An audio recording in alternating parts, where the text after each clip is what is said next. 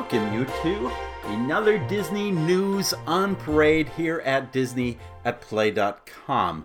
We have lots of news to cover, and it all seems to be that the news parade is coming from Star Wars Galaxy's Edge. We're going to talk about the attendance at the parks last year as it relates to the opening of these lands at both Disneyland and Disney's Hollywood Studios. We're going to talk about boarding pass changes that have been happening at the studios. And then we're also going to start off this evening by talking about a possible new cantina that might just show up in Batuu. Let's start there this evening. What is the possibility that there might just be a competitor coming to Oga's? Well, StarWars.com, the formal website, showcased a new possible attraction that theoretically could be coming to Star Wars Galaxy's Edge at Disneyland and Walt Disney World. By the way, I have to mention, make sure you are checking out our notes page on this, because we have lots of links and photos and videos showcasing all this. Let's start with the announcement from StarWars.com. Quote, new Star Wars, Tales from the Galaxy's Edge story and cast details revealed. ILM X Lab pulls back the curtain on the VR experience. So what is happening is that there's this new VR activity experience coming out from ILM X Lab, and it's focused on Star Wars Galaxy's Edge, on Black Spire Outpost. And in it, it reveals some interesting new things that we have not seen before in this land. Quote, when you start your adventure on Batuu in Star Wars Tales from the Galaxy's Edge, you'll meet some interesting, deadly, and adorable beings. ILM X Lab, Lucasfilm's award-winning immersive entertainment studio, released an exciting new behind-the-scenes video today on the upcoming virtual reality experience, revealing story details and introducing some major new characters. As announced in the featurette, acclaimed actor and comedian Bobby Moynihan, Saturday Night Live and Star Wars Resistance, will star as Cecil Slack, a bartender with a penchant for storytelling who is central to the story. Quote, he's a little kooky, says Moynihan. Maybe being alone and not having a lot of customers has affected him. According to senior producer Alyssa Finley, Cecil Slack will tell stories and, quote, give you a gateway into the world of Galaxy's Edge. Indeed, as Esma likes to tell his tales, the player will get to live out those stories in VR. But not everyone on Batuu will be as jovial. It then goes on to talk about another host of characters in this virtual world. But staying on this subject of this bartender, Cecil Slack, let's go back and continue on in this article. Quote, in Tales from the Galaxy's Edge, you play a droid repair technician who crash lands on Batuu after a pirate attack. In typical Star Wars fashion, you quickly get swept up into the grand adventure on the outskirts of Black Spire Outpost. Quote, matching the look and feel of Galaxy's Edge is our main goal, says Steve Henricks, visual director, noting that the creative team has worked with artists and assets from the Millennium Falcon Smuggler's Run attraction to ensure authenticity. In addition, the experience promises true Star Wars immersion. You'll listen to a jukebox, play space darts, go into the wilds of Batuu and explore, and maybe best of all, hang out with the Porgs. They've even overviewed their work in a video, and again, this video we have on our show notes page. You'll want to take a look at it.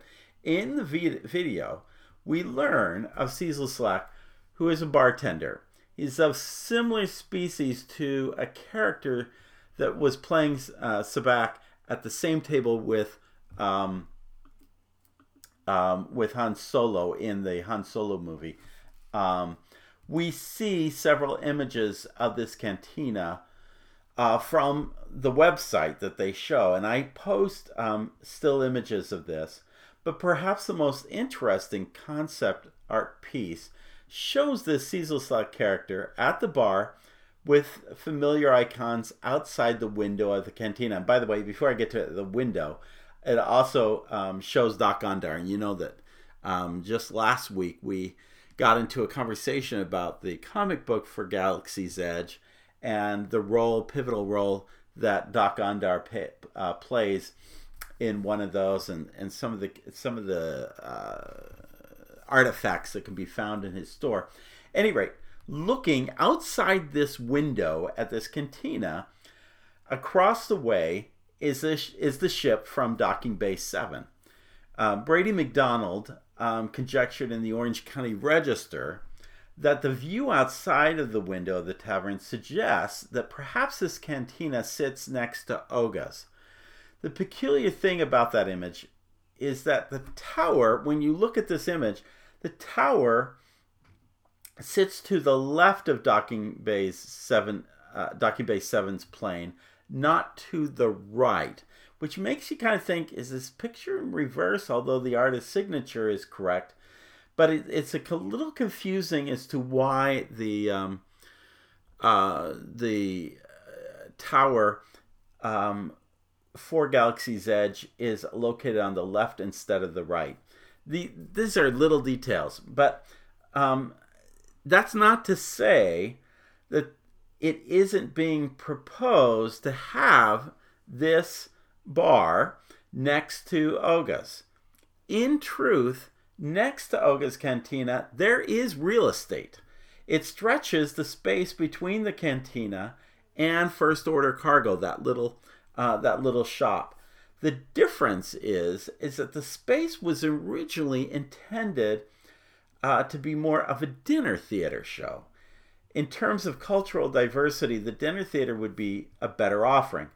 In terms of profitability, well, in truth, another lounge would probably make more money for them because the lounge could stay open much longer. Now, if you go back to the thinking, here you have a kiosk with the blue milk stand, and then you have a cantina with Oga's, and then you have 2 counter service experiences, one smaller with, one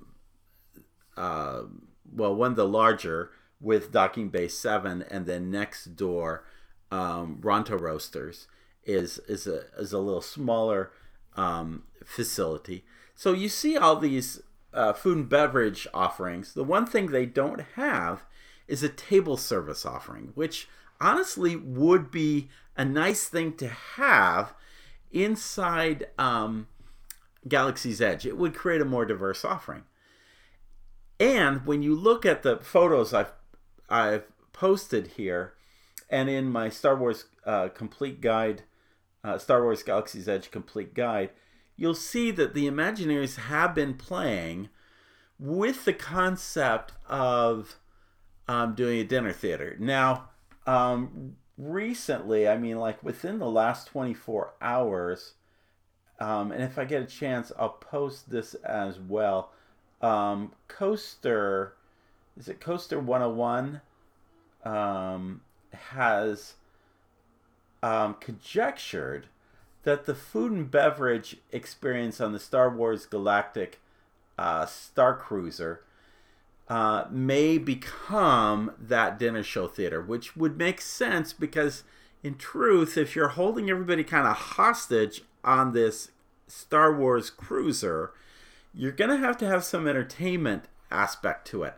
Meanwhile, if you do a dinner show in the parks, you're not going to be able to have the rotation, and you're not going to be able to do anything earlier than probably 4 o'clock in the afternoon. Maybe a lunchtime, but Oga's Cantina runs all day long. And the truth is, Oga's Cantina has been so popular that lines have been outside the door. People have been waiting. And anybody in the food and beverage industry knows that you make your best profit margin on alcohol. So it does kind of make sense to perhaps create a second cantina from the bottom line viewpoint. And frankly, Disney needs to pay attention to the bottom line, although they've already committed to so many attractions and other facilities that you want to. Now, actually, I say committing because only weeks, maybe even days after Star Wars Galaxy's Edge opened at Disneyland, I remember Bob Chapek mentioning or it being discussed that he apparently had approved moving forward on building out that food and beverage space. But nothing really has been said of that space since then. And frankly, with attendance being kind of flat at Disneyland, and then the pandemic that followed, it's hard to imagine anything that went very far. Two other insights that I want to offer with all this. First, why is this being played out so much by the official Star Wars site? The experience plays out, this virtual reality thing, it plays out on Oculus, a virtual reality headset that Facebook purchased a few years ago. And frankly, it doesn't have a lot of games. Why this experience on this device now? I think it's very cool, but what's the end point of this? Second, if you're going to focus on interesting characters and stories and so forth, why aren't you focusing on the ever mysterious Oga? Oga is a similar peculiar alien-like persona, similar to this character of Cecil Slack, a different kind of alien creature. In fact, a lot of people actually don't even know who Oga looks like. They have seen, and I'll show you the image again on the website, a lot of people have seen the image that was originally played out for Oga's Cantina, and they saw this kind of older German Scandinavian type woman behind the counter, and they supposed that this was Oga. But in truth, Oga is a female, what's referred to as a Blutopian. Thanks to Wikipedia, we know that she looks, and I got a picture of what Oga looks like. She kind of looks like a combination of a walrus with a squid face. It's but she is apparently a fairly interesting character. There's a couple of things. It was Hondo Onaka who said, quote, "I have a wonderful relationship with the owner, Ogagara. She puts all of my drinks on my tab, and then I tear up my tab. It's such a good arrangement. At least for me. I'm not sure how she feels about it." End of quote. Well, again, I think Oga would be a very interesting character to explore on this virtual reality site, but there's no discussion of that. Instead, they've gone to this other cantina, and I just have to note, first of all, nothing is confirmed about this space being built. But what makes this story interesting is that most times when Disney's building an attraction, it's based on some former IP, i.e. a Disney or Pixar film that has come out, which inspires everybody to want to have an attraction built based on it. Here, we have a very different scenario playing out. Here we've got a virtual gaming experience that allows people to kind of go in and explore. It isn't the most popular gaming experience out there, but still, it's a very curious, very interesting way to, and I would imagine that these gaming folks are going to be able to say, hey, how much time are people hanging out in this cantina? And how interesting is this to people who visit this virtual world? Would there be demand that people are now in the months to come going on the blogosphere or going up to guest relations and saying, hey, I came to Black Spire Outpost, but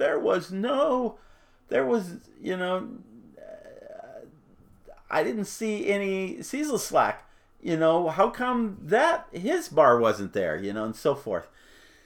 And so it's just an interesting way to play out an idea in front of guests, get some kind of assessment whether they like it or not, and then if there's a demand for it, build it.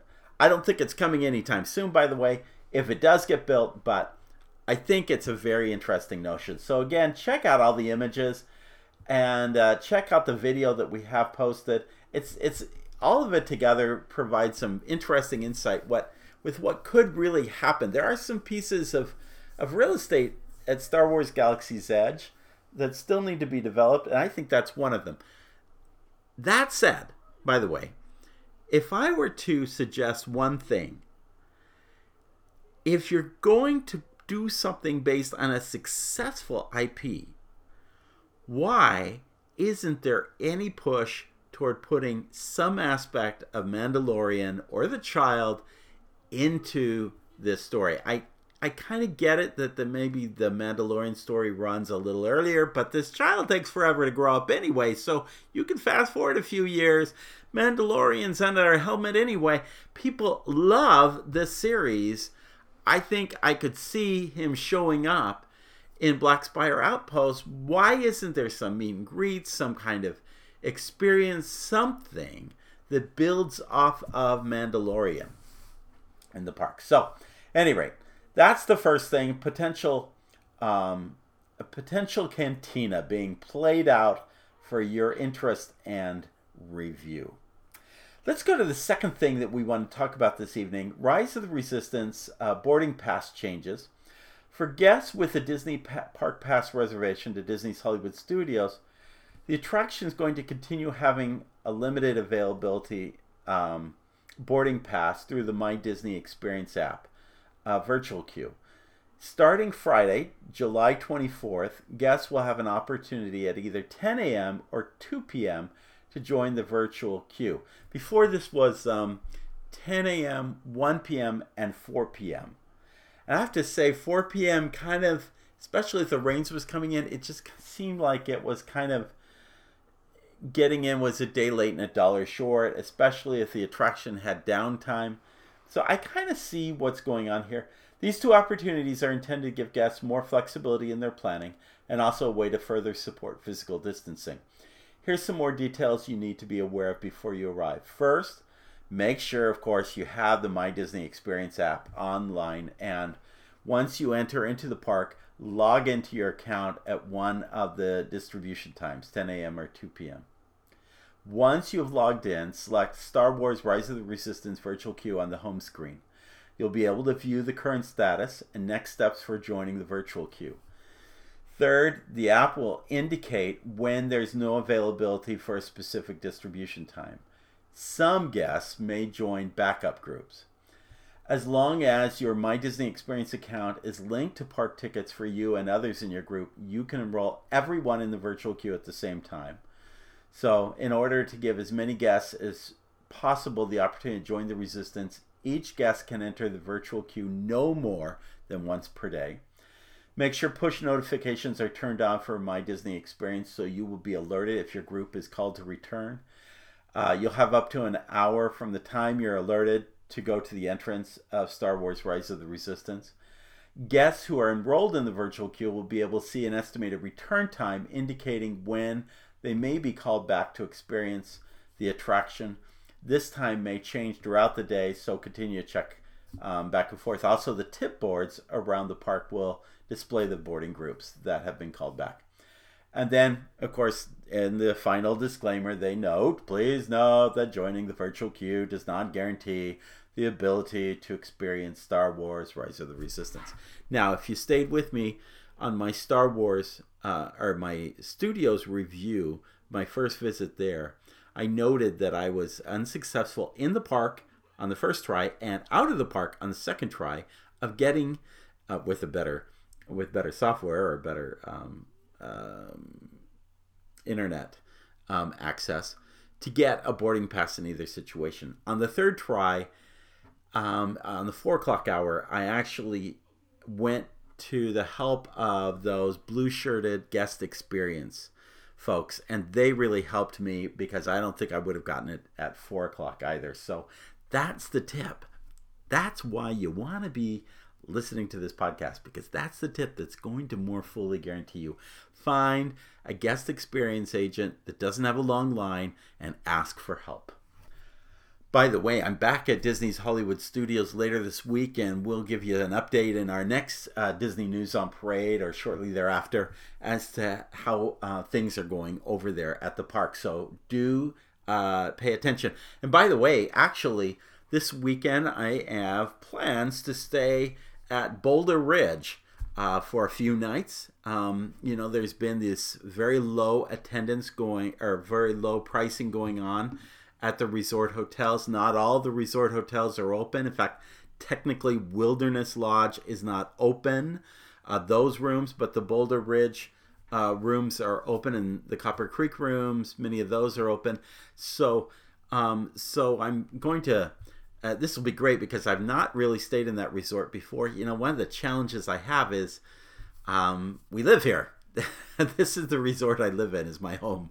And so it doesn't really make a lot of sense to go and stay. But my wife and I are way overdue for having a couple of days out. And so we're going to visit the Magic Kingdom, visit the studios, stay at Boulder Ridge, enjoy some time together. And we'll share those reports with you as to how the resort experience especially is going as we report next week. Let's go to our third Disney News on Parade item for the day. TIA and AECOM provide an annual report on attendance at theme parks worldwide. And looking at this year's report gives us maybe some thoughts or ideas about the success of Galaxy's Edge. So let me share with you some larger highlights of the report, and then I'll get specifically into Batuu. First off, which park is the most successful theme park in the entire world? Well, there is one and only one dominant theme park that continues to take it year after year after year. That is the Magic Kingdom at Walt Disney World. This year, 2019, they had a 5% growth, resulting in an attendance of 20,663,000. So do your math of 20,663,000 divided by 365, and you're talking about an average attendance of over 56,000 people a day in that park. This park has always been, or has been for so many years, at the top. And impressive that last year, with no real major add-ons other than the new fireworks show the year previous, it still had 5% major growth. No wonder management has been concerned about the 50th anniversary of Walt Disney World, given that they're also adding the Tron attraction and all of that. But of course, then we had a pandemic. So who knows what's going to happen for the 50th. Now, number 2. Disneyland, the happiest place on earth out in California, it came in second worldwide at about 18,666,000. However, its growth is flat. And that's a flag. Because if you think about it, Star Wars Galaxy's Edge opened the very 1st of June. So it had 7 months to enjoy the blessing of having everything but Rise of the Resistance, which didn't open until 2020 at that park. But still, that's a big investment, and in 7 months, it did not see an increase in attendance. Now, part of that may have played out because of increased pass holder prices, which is the dominant contributor to attendance at that park.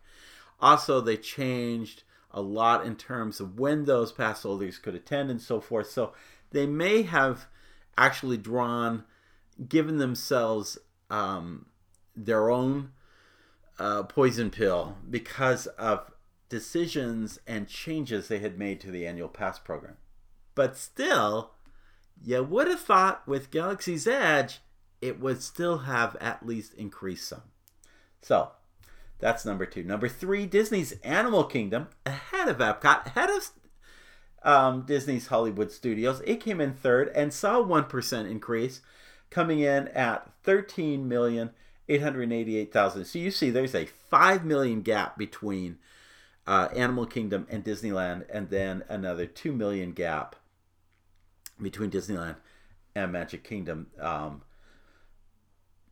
Mind you, it hasn't had any major attraction, although Rivers of Light kind of came out with a revised version. It's been 2 years since Pandora opened, and yet it still saw a 1% increase. That speaks very positively for Disney's Animal Kingdom. Epcot came in fourth with a flat attendance, like Disneyland, at 12,444,000. Like Disneyland, also flat, but it had no new attractions. So not anything too surprising there. It'll be interesting to see those numbers and their potential growth when so many other things get added, such as Guardians of the Galaxy and Ratatouille and the new fireworks in the evening. Mind you, they did have a new fireworks show, but that was as flat as their attendance. Now we come to Disney's Hollywood Studios. It came in fifth of all theme parks worldwide. Mind you, this is all above and beyond everybody else out there in that world, in the world of theme parks. It came in fifth with 11,483,000. You know, a million short of Epcot. And yet it had the blessing of 4 months of Galaxy's Edge. It did show 2% growth. That was positive. And by the way, it also had Rise at the very end. I don't know that that could give it enough uptick, but still shorter than Epcot by a million. So that's kind of interesting. Then you go to number 6. Universal Florida follows at 6 with 2% growth at 10,992,000. By the way, this is Universal's biggest and most successful theme park. Note the attendance. A little under 11,000, practically half of what Magic Kingdom is. That's the difference between Disney parks and Universal parks. So when they all say, "Oh, Universal is really cutting in," no, not quite so much. But it is interesting, since they really didn't have any new attractions, they still had a 2% growth. What's more interesting, Universal Islands of Adventure came in 7th at 10,375,000, and it had a 6% growth. It had more growth than any other park that we have named, even more than the Magic Kingdom, and yet, and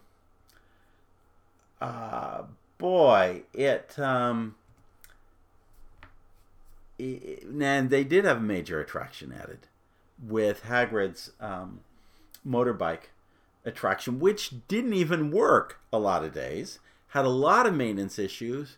I'm not even sure at this time whether people are sitting side saddle in the ride seats, because what I've heard is that there are a lot of issues with that ride, and yet their attendance has been very strong. So here's what the report did say about Star Wars Galaxy's Edge. At Disney's domestic parks, the opening of Star Wars Galaxy's Edge introduced a richly themed new land that takes participatory immersion to new levels and showcases what Disney does best: immersing guests in storied lands, rides, and attractions. Continuing on, it says the land and its pioneering rides, Rise of the Resistance and Millennium Falcon Smuggler's Run, have received accolades, including Tia Thea Awards. Disney's domestic park attendance numbers were flat overall for 2019 compared to the previous year, which could be attributed to the operator emphasizing its yield strategy by prioritizing the quality of the guest experience and per caps. This operating model has emerged over the last decade and will likely serve operators well moving forward with respect to capacity limitations in parks and the continued need to stay competitive. What does that mean? it means that even though its attendance was fairly flat, it still enjoyed some really great per caps, and and it provided a higher quality of guest experiences. So maybe those percentage increases aren't as important as the revenue stream coming in, the profit line, and all of that. But that said, having spent the kind of money that has been spent on building Star Wars Galaxy's Edge at Disneyland and Disney's Hollywood Studios, you kind of think that there really ought to be a marked difference in attendance. And here's the sad news. 2020 should have shown even more of that. And yet, we won't know. We won't know until this pandemic's over, really, if it makes a difference. We do know that as the studios has reopened, as all the Disney World parks have reopened, the studios is clearly a popular attraction. Of the reservations made by guests, it goes out first. But then again, it's also a smaller park compared to an Epcot or a Magic Kingdom or an Animal Kingdom, and therefore they may be limited on how many people can attend that park. And so there's a lot of issues kind of all around this, spinning all around this. But know that that those are the numbers. And 2020, that's just going to be a write-off, because who can tell what that means? A small park in Vietnam could do better attendance than Magic Kingdom if it managed to stay open 365 days, which is not what Disney's done. It's just been a crazy, crazy year. Well, at any rate, that is our Disney news on parade for this week. We've had a big look at several things happening Star Wars Galaxy's Edge style. And I hope you've enjoyed it. Please know that when you subscribe to DisneyAtPlay.com or DisneyAtWork.com, you are automatically enrolled and given access to Star Wars Galaxy's Edge, the complete guide. There is no one place with more photos, more videos, more links, more interactive maps, more details about Star Wars Galaxy's Edge. And we're going to continue adding more and more as details like this occurs. We do need to update the plans for how to get in, how to maximize your stay at the park. That's why you got to stay close to the podcast, because as you can see with the boarding pass times, those just have changed in the first 2 weeks. So things continue to emerge, but once things settle, we'll get them into the larger guide. Meanwhile, there's lots of stories, insights, details that you won't find anywhere else. Lots of new stuff about the new Star Wars hotel that we need to talk about at some future point. At any rate, we thank you for joining us. We appreciate you being with us. And of course, as Sinbad says in his storybook voyage, always, always follow the compass of your heart. Until we talk again, have a great day. Check out our other podcasts, and we'll see you real soon.